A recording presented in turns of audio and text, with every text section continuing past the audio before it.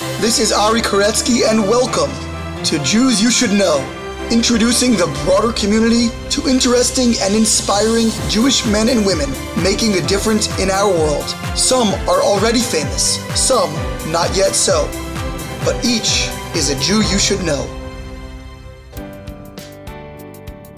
And we are back with another fabulous episode of Jews You Should Know. This week, what a treat. I had the incredible pleasure and really honor of speaking with Rabbi Berel Wein. For those who follow the history of the American rabbinate or who are fans of great Jewish orators of the 20th and 21st centuries, Rabbi Wein is a pivotal actor in both of those conversations.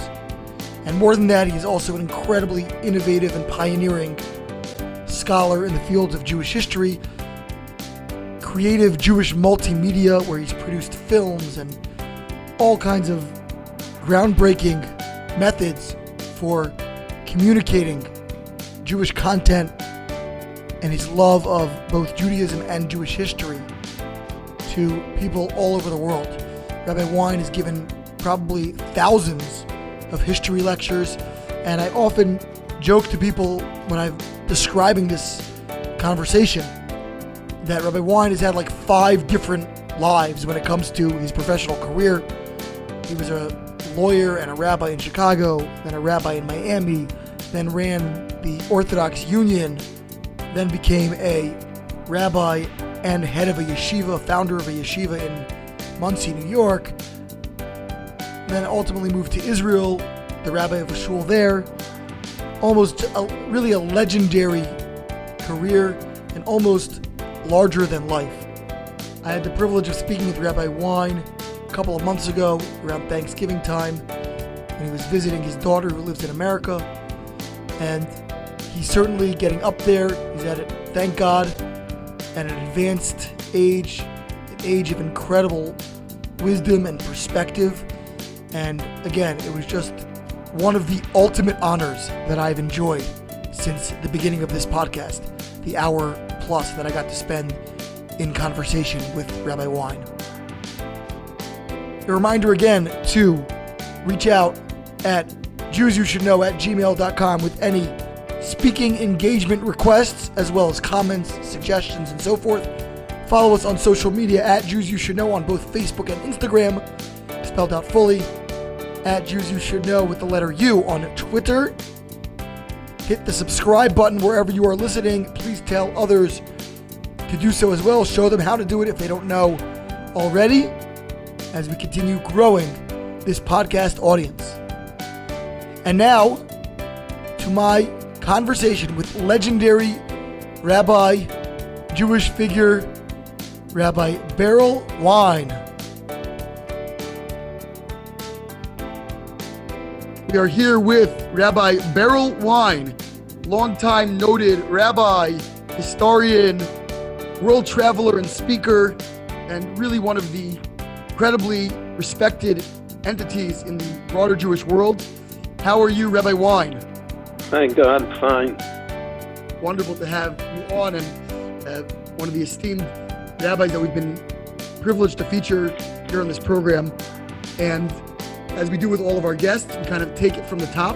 And I know you've had quite a few stops on the journey, much like the Jewish people in the desert, many stops and signposts along the way. But where did it all start? Well, I was born in Chicago, and I lived in Chicago for the first 30 years of my life. I was in the yeshiva in Chicago, Beis Medrash Torah, for 11 years. And that's the Skokie Yeshiva? Now it's Skokie, then it was Chicago. I received smicha the year that they moved from the old west side of Chicago to Skokie. And I was an attorney at law in Chicago for 9 years. But even during that time, I had a Shabbat position as a rabbi for a minyan that existed on the north side. And I was pretty much content that I was going to be an attorney, even though I come from many generations of rabbis. I was going to ask, what was the history of your family? How did they end up in Chicago, and when? Well, my grandfather, Rabbi Chaim Tzvi Alevi Rubenstein, was a student from the yeshiva in Volozhin. And when Volozhin closed in 1892, the head of the yeshiva, Rabbi Naftali Tzvi Yehuda Berlin, intended then to go to Jerusalem. His son, Rabbi Chaim Berlin, was already a rabbi in Jerusalem, and he intended to live out the rest of his life in the land of Israel. However, when he came to Warsaw, on the way, he unfortunately suffered a debilitating stroke, and then a few months later passed away. And my grandfather then married the niece of Rabbi Tzadok HaKohen of Lublin, famous Hasidic Rebbe, and they continued to go to Jerusalem, to the land of Israel.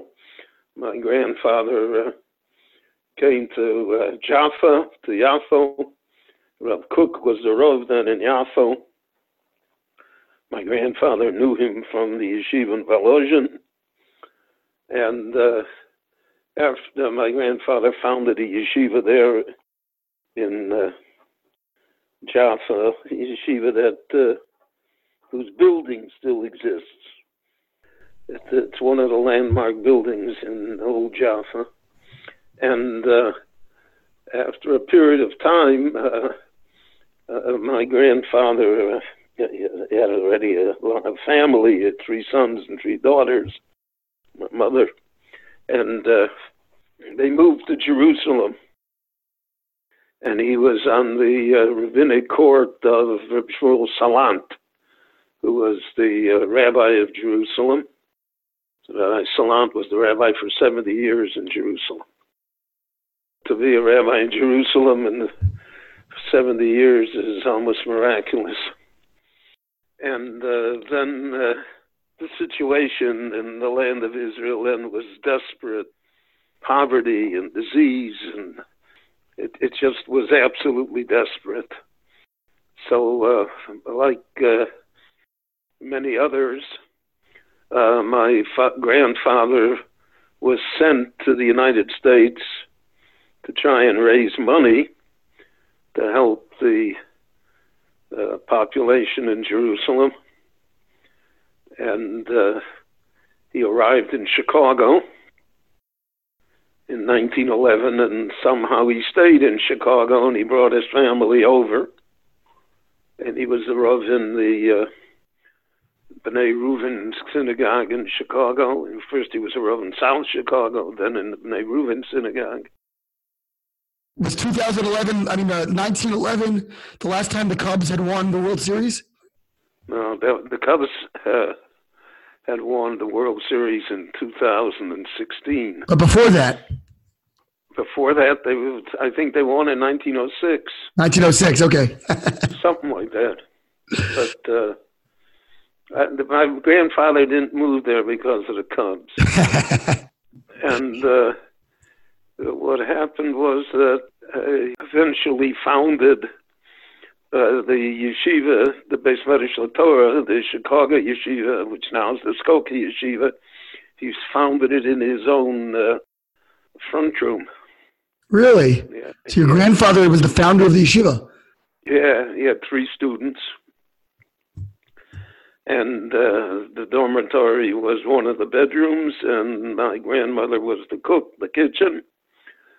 But within 3 years, it grew into an official institution in 1921. The yeshiva was going to mark its 100th anniversary in the near future. And he was one of the Rosh Yeshiva there till his death. And My father, of blessed memory, was a student of Reb Shimon Shkop in the Grodno Yeshiva. And after the First World War, in the 1923, 1924, he left Grodno and came again to the land of Israel.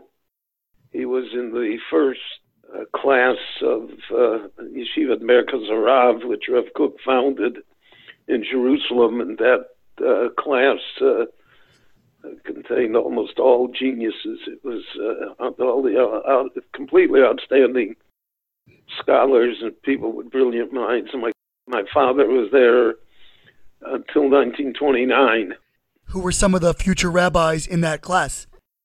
You had the future rabbis, chief rabbis of the state of Israel, Rosh Yeshiva rabbis. It was really spectacular. And my father left in 1929. Two reasons. One reason was the danger of the Arab riots. 1929 was a bitter year. The Hebron massacre. Pogrom in Hebron that almost destroyed the Slobodka Yeshiva that was there. And the second reason was because Reb Shimon Shkop, who was his Rebbe from Grodno, came to New York, and Dr. Bernard Revel, the head of then Yeshiva Yitzchak Chonon, brought him to New York, and he was the Rosh Yeshiva at the Ritz at Yitzchak Chonon. And Reb Shimon sent a letter out to all of his former students that they should come to New York to the yeshiva. And my father always told me that Reb Shimon told him in 1929, told him that Europe was done. There was no future for the Jews in Europe anymore, and that the future lay in the land of Israel and in the United States, and that therefore the students should come to New York and try and build a Jewish community in America. So my father came to New York. There was a Jew in New York by the name of Israel Rokeach, who owned a soap manufacturing company from Kovna. And his soap was the staple in every Jewish home. Half the soap was blue and half the soap was red, so you broke it in half for milchiks and fleishiks. And every Jewish home had it. And he was a man of means. And by this time, the Depression had hit the United States. And he offered a prize of $500 to the most outstanding student in Yeshiva Rabbeinu Yitzchak Chonon. And my father won the prize. Now, $500 in the midst of the Depression, the average American worker made then $200 a year. So my father had some money. And Dr. Revel, who loved my father, and he knew every rabbi in America, Dr. Revel. He's one of the great heroes of American Jewry that really never got his due. So he told my father that there's a Rav in Chicago that has 3 daughters, and that my father should go to Chicago and meet them. And he said, one of them you'll like. Did he say which one? So he ended up marrying the middle daughter, my mother, Esther. And he stayed in Chicago. He really an exceptional orator. Then in Yiddish, later in life, even in English. And after a period of time, he was the Rav in one of the largest congregations in Chicago. So that's how we came to Chicago. Who were some of the early influences in your Torah career? I know the Skokie Yeshiva, or the what was its predecessor, has cycled through many of the great rabbis of America over its history as its leading lights. Who were some that you were most connected to? When I was a child, there's no doubt that my grandfather was the greatest influence on me. He passed away. I was 10, but I studied with him, and I went to public school. There was no day school then. So I went to public school, but in the afternoons afterwards, I learned with my father and I learned with my grandfather. And then after the war, starting in 1946, they formed a junior high school and regular high school that was affiliated with the yeshiva, was affiliated with the Associated Talmud Torah organization. And that I attended, they put from the 7th grade on, I was taken out of the public school and sent to today it's the Ida Crown Jewish Academy. And in the morning we were in the yeshiva, in the afternoon we went to the academy for the secular studies. And in the yeshiva I had great rebbeim. Rabbi Herzl Kaplan, and then his brother Rabbi Israel Mendel Kaplan, and Rabbi Rogoff. And then Rabbi Kreisworth in 1947 became the Rosh Yeshiva. Rabbi Chaim Kreisworth? Chaim Kreisworth. So I was in that was the yeshiva. It was a wonderful place, and it was a wonderful yeshiva, and we had great young men and great teachers, and we saw great people, and that inspired all of us. It pushed us. It made the difference in our lives.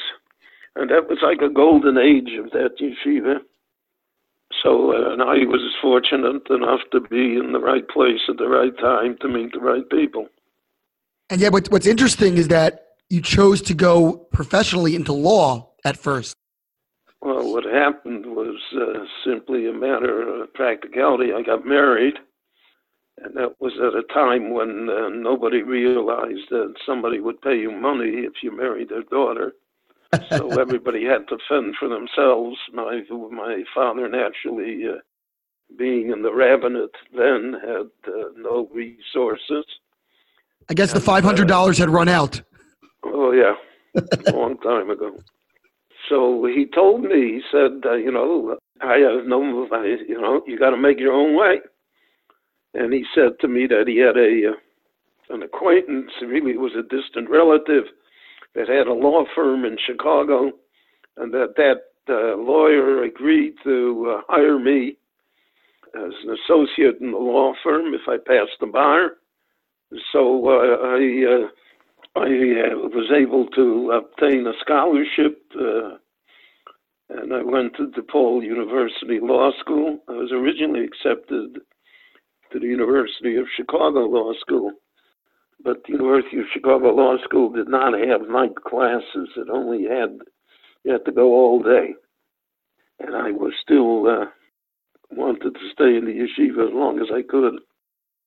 So I went to DePaul. I went night school in summers to DePaul. And I got my law degree and I passed the bar. And at that time, the Orthodox community in Chicago began to dissolve because the neighborhood changed. There was an absolute flight of Jews to the north side, the suburbs, etc. Is that when West Rogers Park emerged? That's when it started to emerge. And there were 42 Orthodox synagogues in the Lawndale area, in the old area of Chicago. Only about 6 survived.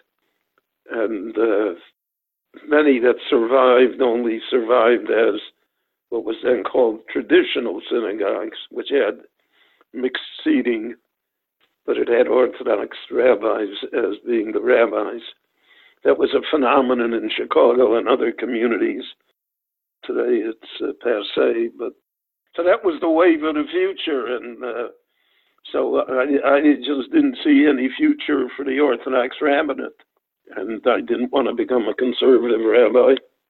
Many of the children of Orthodox rabbis in Chicago ended up going to the Jewish Theological Seminary and became conservative rabbis because they wanted to remain in the rabbinate, and that was, so to speak, going to be the only game in town. So I became a lawyer, and I dabbled in real estate, and I was a partner in a small manufacturing firm that produced parts for cameras and tape recorders, etc. It was very interesting. And the Shabbos, I was a rabbi, and that remained that way for, as I said, 9 years. Baruch Hashem, my wife and I had 4 children, and I was we were pretty much established in Chicago. We had our ups and downs, but a lawyer does not have its ups and downs. Did you enjoy working in that profession? Was that fulfilling for you? No, I did not enjoy it because lawyers see people at their worst.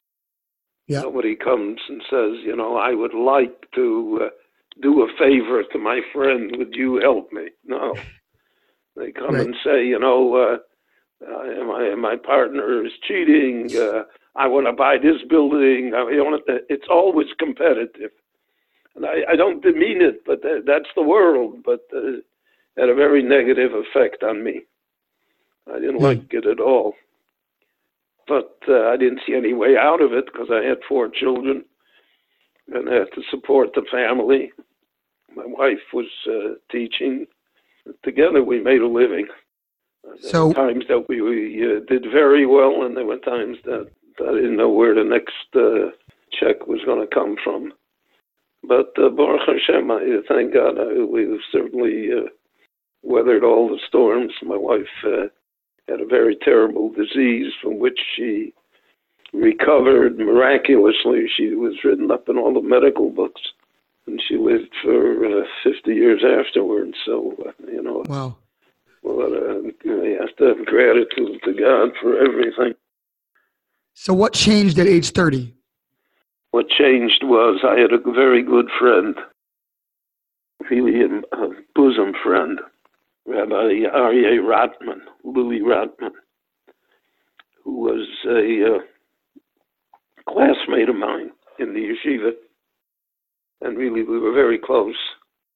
And he was I cannot describe the loyalty that he had to Rabbi Kreisworth.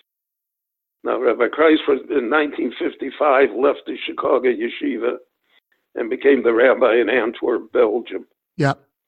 But he would come for some reason, in the summers he would visit Chicago too.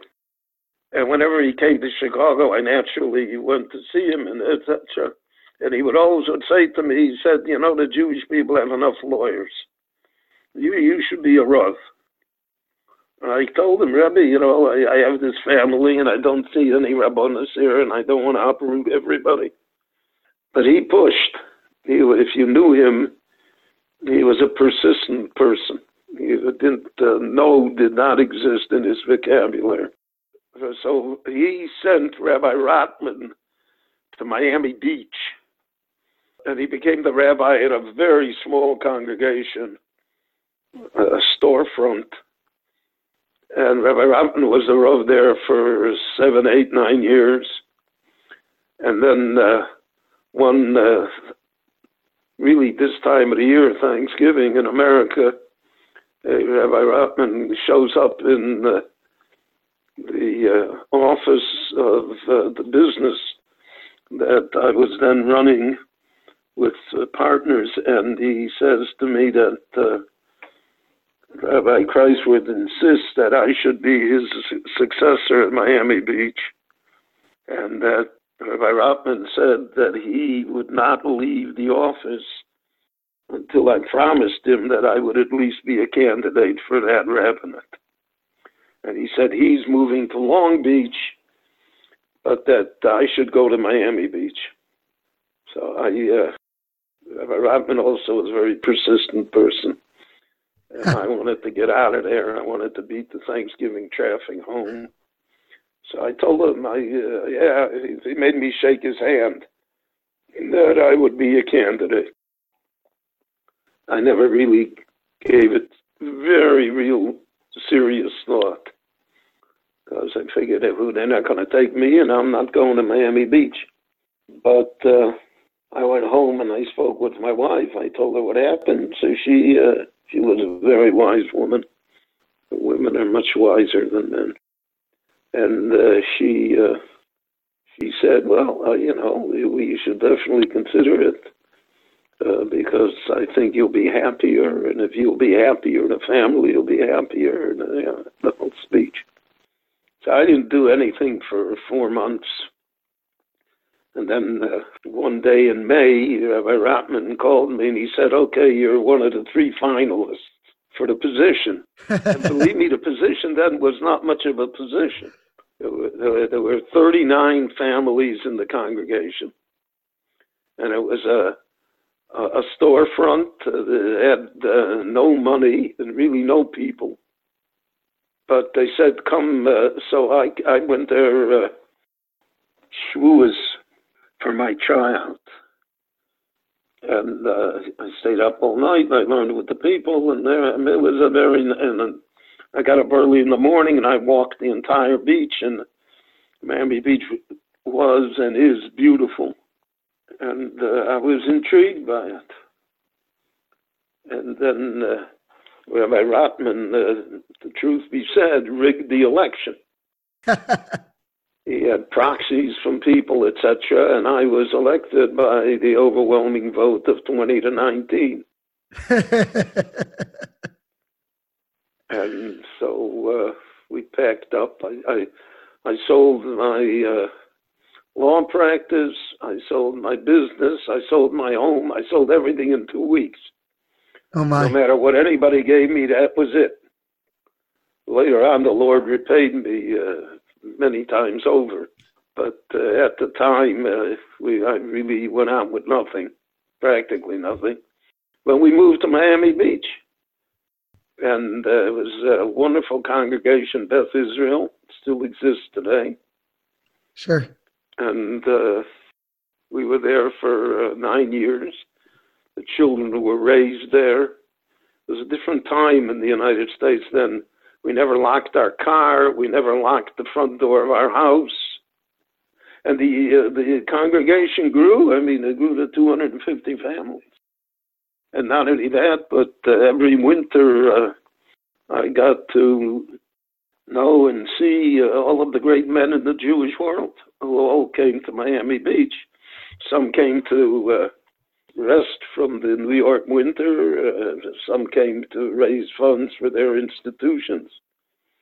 But I was on a, I can't say intimate, but I was on a close relationship with the Ponevezher Rav, with the Satmar Rebbe, with Rav Yaakov Kamenetsky, with Rav Moshe Feinstein, with Rav Ruderman, with Rabbi Lamb, with Dr. Leo Young. I mean, I saw everybody, and that made a great difference to me.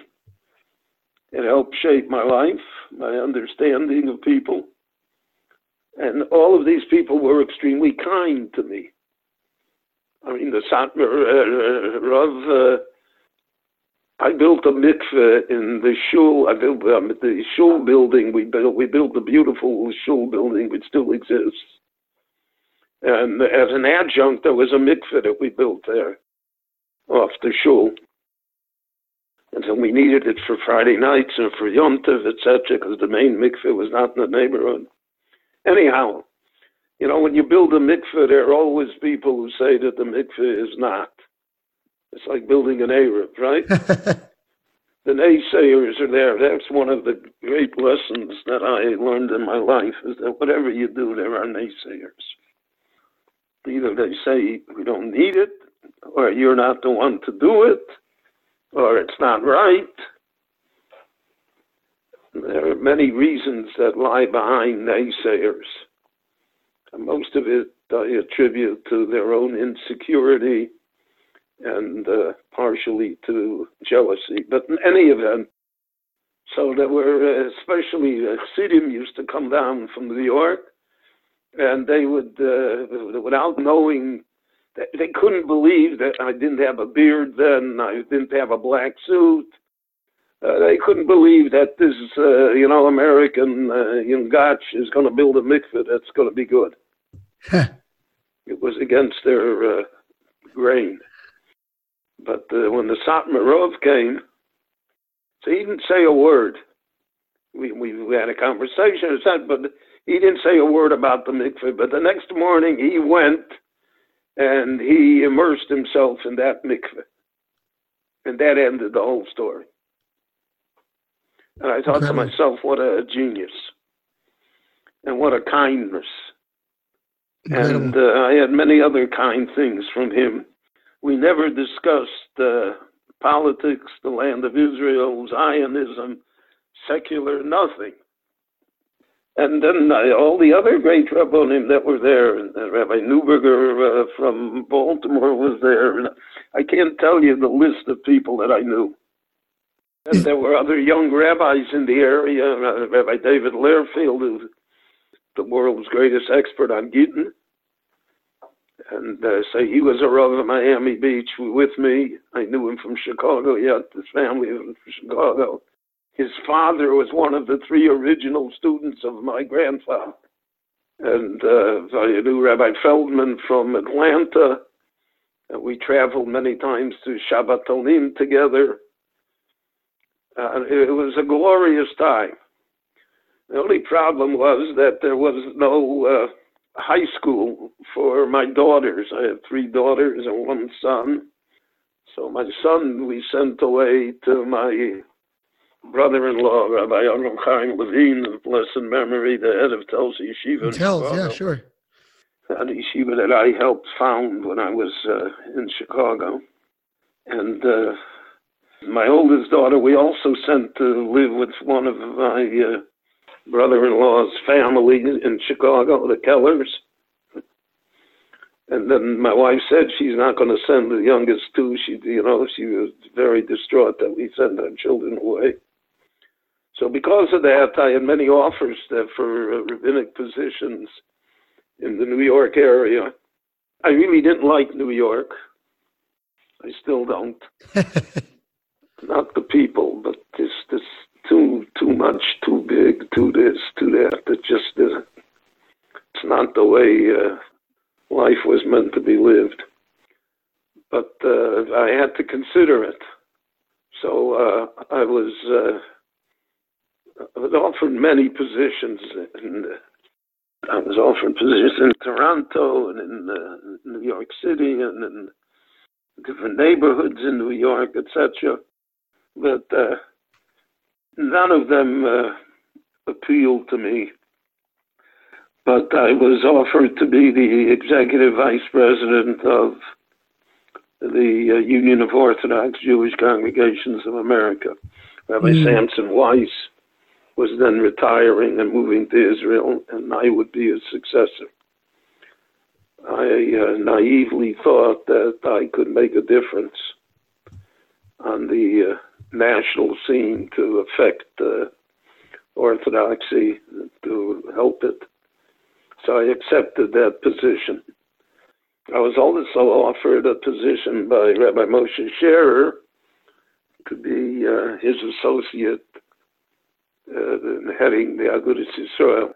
You might be the only one who ever had those 2 options together. Right, I had a third option.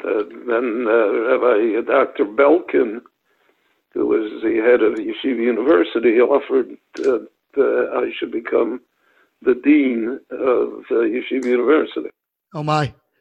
I mean, my story with Dr. Belkin, who was a great man, also didn't get his due. But when he saw that I wasn't very enthusiastic about that position, so he said to me, I'm going to add a perk to you that will sway you. And so he said, I'm going to assign a young man every day to park your car, to move your car. So I came from Miami Beach. I didn't know what in the world he was talking about. We had no alternate street parking then, you know. You never had trouble getting a parking space in Miami Beach at that time. But even with that perk, I didn't accept. And I started with the Union of Orthodox Congregations. What did you hope to accomplish there? I hoped that we would build a network of congregations that would attract the new generation, and that the union would be an educational and inspirational movement and not just, a bureaucratic organization. But I was unsuccessful. I could never do that. I never got past it. And, why? I'm not an organizational person, so, after a while it becomes turf, and, it's always the small picture, not the big picture. You never see you don't see what's going on. It becomes the political parties in Israel. That's what it becomes. Is it the nature of things that are just large institutions that's what happens? No, it's just the nature of people. The nature of people. You see that Moshe Rabbeinu bemoaned it. How can I carry such a people that only are interested in the small things? The Kotzker Rebbe said, I want that my Chassidim should see heaven, and they want that their cow should give more milk. So that's the nature of people. So there are people that are very good at organizational things, but most of the time, the Jewish world is not advanced organizations. You look at what has been accomplished in America and in Israel, you see it's only individuals doing things outside the box that have pushed the envelope ahead. Anyway, after about 3 months in the job, I realized it was not for me. But I had signed a 5-year contract, and I never like to go back on my word willingly. And then Rabbi Rosenberg, Zichrono Livracha, who was the head of the OU Kashrus, and who was a great man and one of the great people that I met in Miami Beach and worked with, he passed away suddenly. And that was a tremendous vacuum, because it was the Kashrus that funded everything. And naturally, there were immediately different groups, factions, people that wanted to take it over. And there was a very wise man by the name of Nathan Gross, who was the head of the lay committee on the Kashrus division. He saw the big picture always. And he came to me and he said, you have to slide over. You have to become the head of the Kashrus and give up the bigger sounding title of the executive vice president. Just slide over and you'll save the Kashrus and you'll save the OU. And you'll be able to do more for the Jewish people than you can do in the other position. And I agreed with him. And that's exactly what happened. And then for the next 4 years and 9 months, I was the head of the Kashrus division. We did very, very major things. I brought the OU into the meat business. We expanded. We added hundreds of companies. We did wonderful things, but it was a very tough job. Very tough job. Why? Because there's too many interests involved. First of all, the job involves patronage. You have to assign people. You have to hire people. Everybody's got a brother-in-law that needs a job. There's a lot of money involved. And no matter how much money the Kashrus division raised, the other divisions could spend more. It's like the United States government. And in order to, there are private Kashrus organizations who, in order to justify their existence, have to say that you are no good. I don't eat OU, okay? Everybody in America is eating OU no matter what they tell you. Because the OU controls all the basic ingredients. And ingredients. Yeah. There's no Chassidish organization that has its own glycerin plant to make shortening. But it's convenient to say that the other person is no good and I am good. The Satmarov told me, he said, he was aware of the whole thing. He told me 2 things. This is after Miami Beach when we were both in New York. So his Chassidim wanted to piggyback, that's a wrong term, but to piggyback on our hechsher and to make a super kosher baby food, which was the same baby food that we were making. And the company that made the baby food did not want that to happen. So therefore, we could not agree to it. So I went to him and I explained that to him. And he said he understood. And then he told me, he said, what can I do? He said, my Chassidim need parnasa, he said. So that's what happens. And he also said, aser to aser. So the Gemara says, aser bishvil shetis asher. So he used to say, aser the other person so that you'll become wealthy. It's very sharp. He was very sharp. He was very clever. And he was very realistic. He never gave me any of the baloney, that they're going to have 20 more mashgichim or something. He never said that. Because he knew that was nonsense. He was very honest about it. And because of that honesty, I helped all of the Chassidish Echsherim. Because he was honest about it. If they need parnasa, I'm going to help you. What years was what was this were you in the OU? 72 to 77. And then once your contract ran out there. So I told them, I gave them notice that I was leaving 3 years before I left. I said, go somebody else. I'm not going to do this anymore.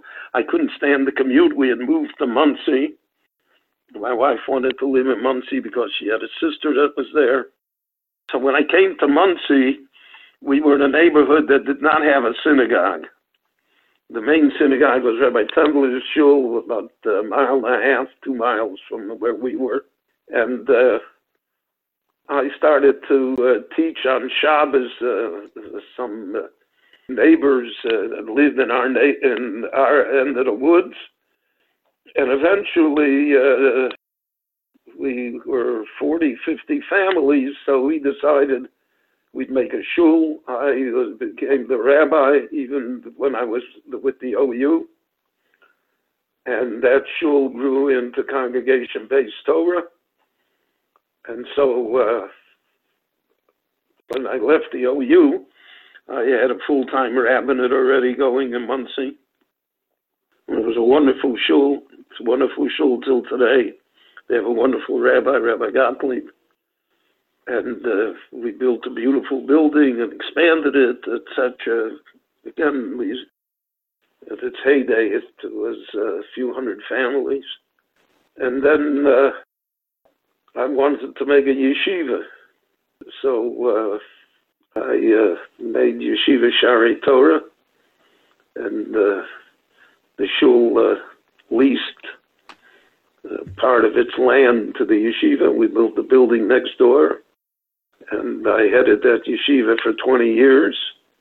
It was a high school and a beis medrash and a smicha program. I have over 30 talmidim that are in the rabbinate and in chinuch, etc., all over the world. It was a wonderful place, and the yeshiva is still existing. What made you want to start a yeshiva?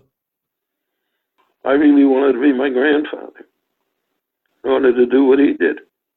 And it worked out very well, because if I had a bad day in the shul, which can happen, so the yeshiva was an escape valve. And if I had a bad day at the yeshiva, then the shul was the escape valve. What if you had a bad day at both? Never happened both at the same time. And why did you choose the name Sharei Torah? The name Sharei Torah was the name that my Zayda gave the yeshiva in Yaffa. And then I started, I was always interested in Jewish history. When did that start? Well, it started when I was 10 years old. I've always read all of my life.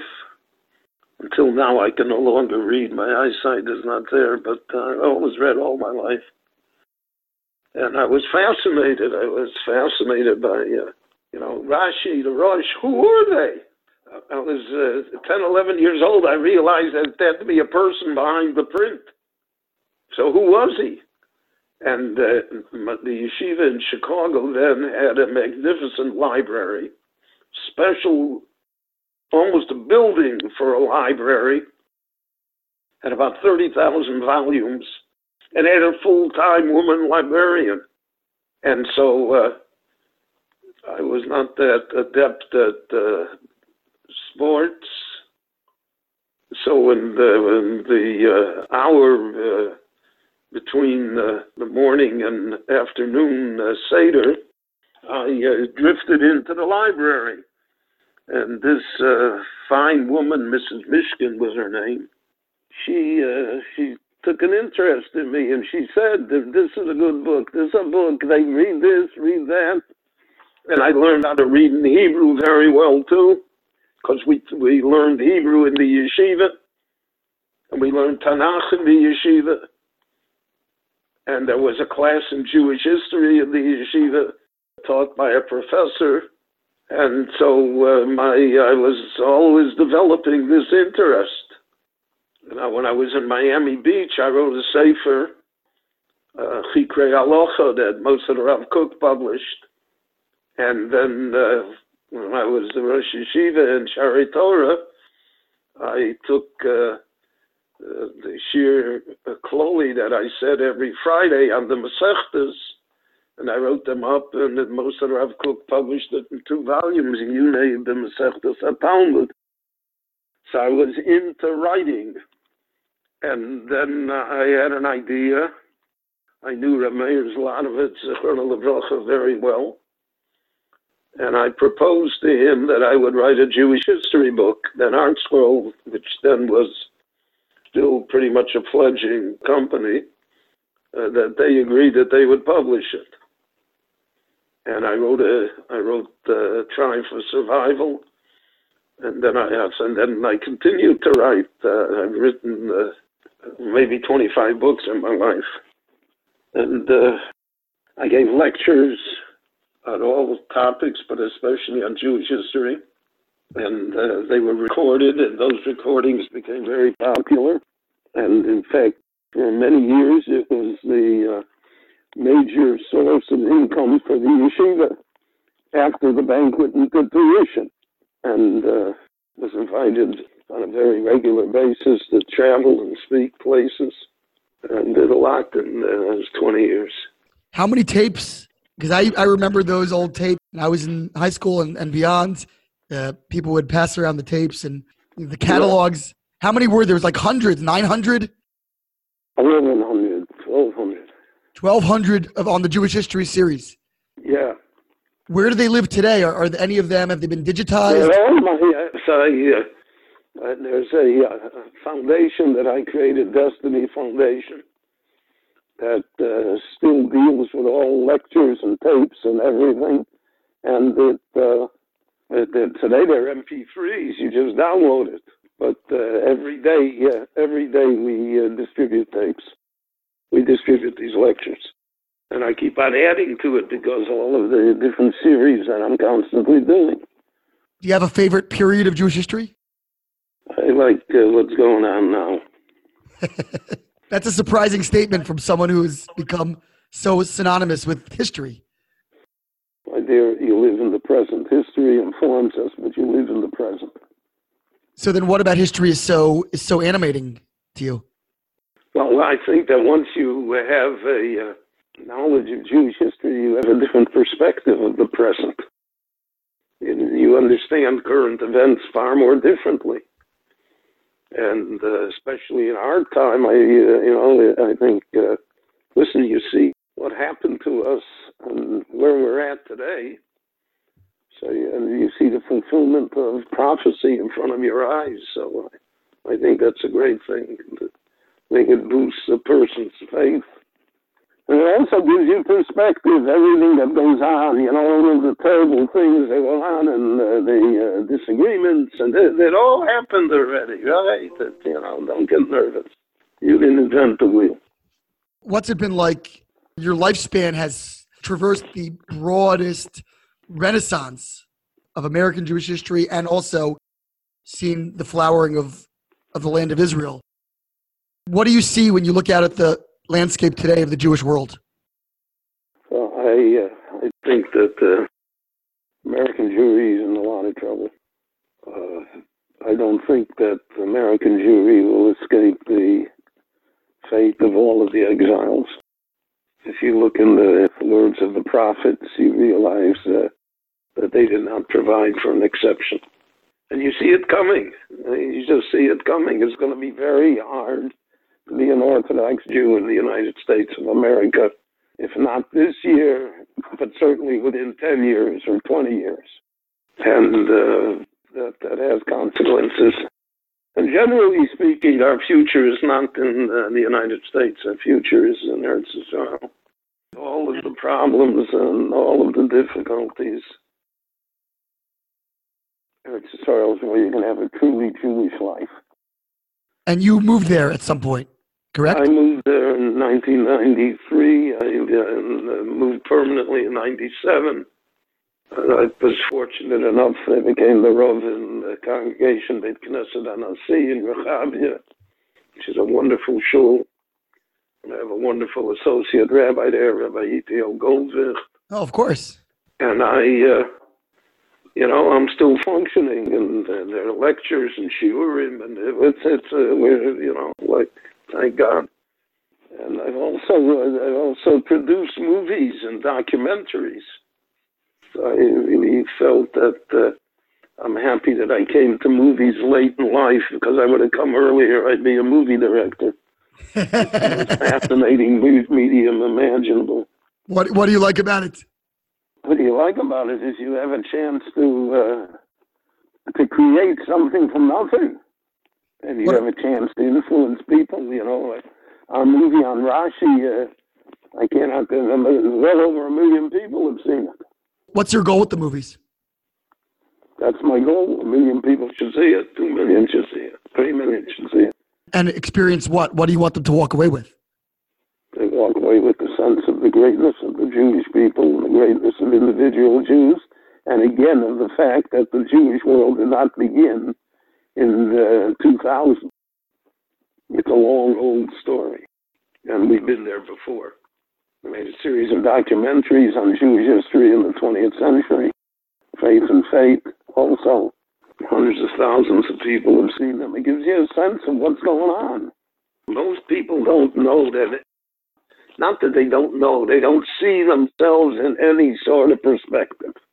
You're born, you make money, you live, you die, goodbye. That's not the perspective. It doesn't give life meaning. That's why everybody is dissatisfied. One of the things that I find there's never been a time when people have been as wealthy, as healthy as they are today, and as dissatisfied as they are today. I mean, if you read the papers or you listen to the news, this is the worst place in the world. It's true in Israel, and it's true here in the United States. Nothing is good. The old bad joke about the waiter that came over to the 3 Jewish ladies who were eating lunch, and he said to them, "Is anything all right?" That's our world. Nothing is all right, because you don't see it in perspective. You don't know that your grandfather didn't have a job in the Depression and there was no food on the table. If you knew that, you would say Birchat Hamazon differently. But you don't know it. Do you see an interest among the young generation today in learning these things? Are you hopeful? I'm always hopeful. I'm hopeful that I'm simply hopeful because there is a young generation. Who would have thought? I look at my own family. I'm an only son. I cannot tell you how many descendants I have.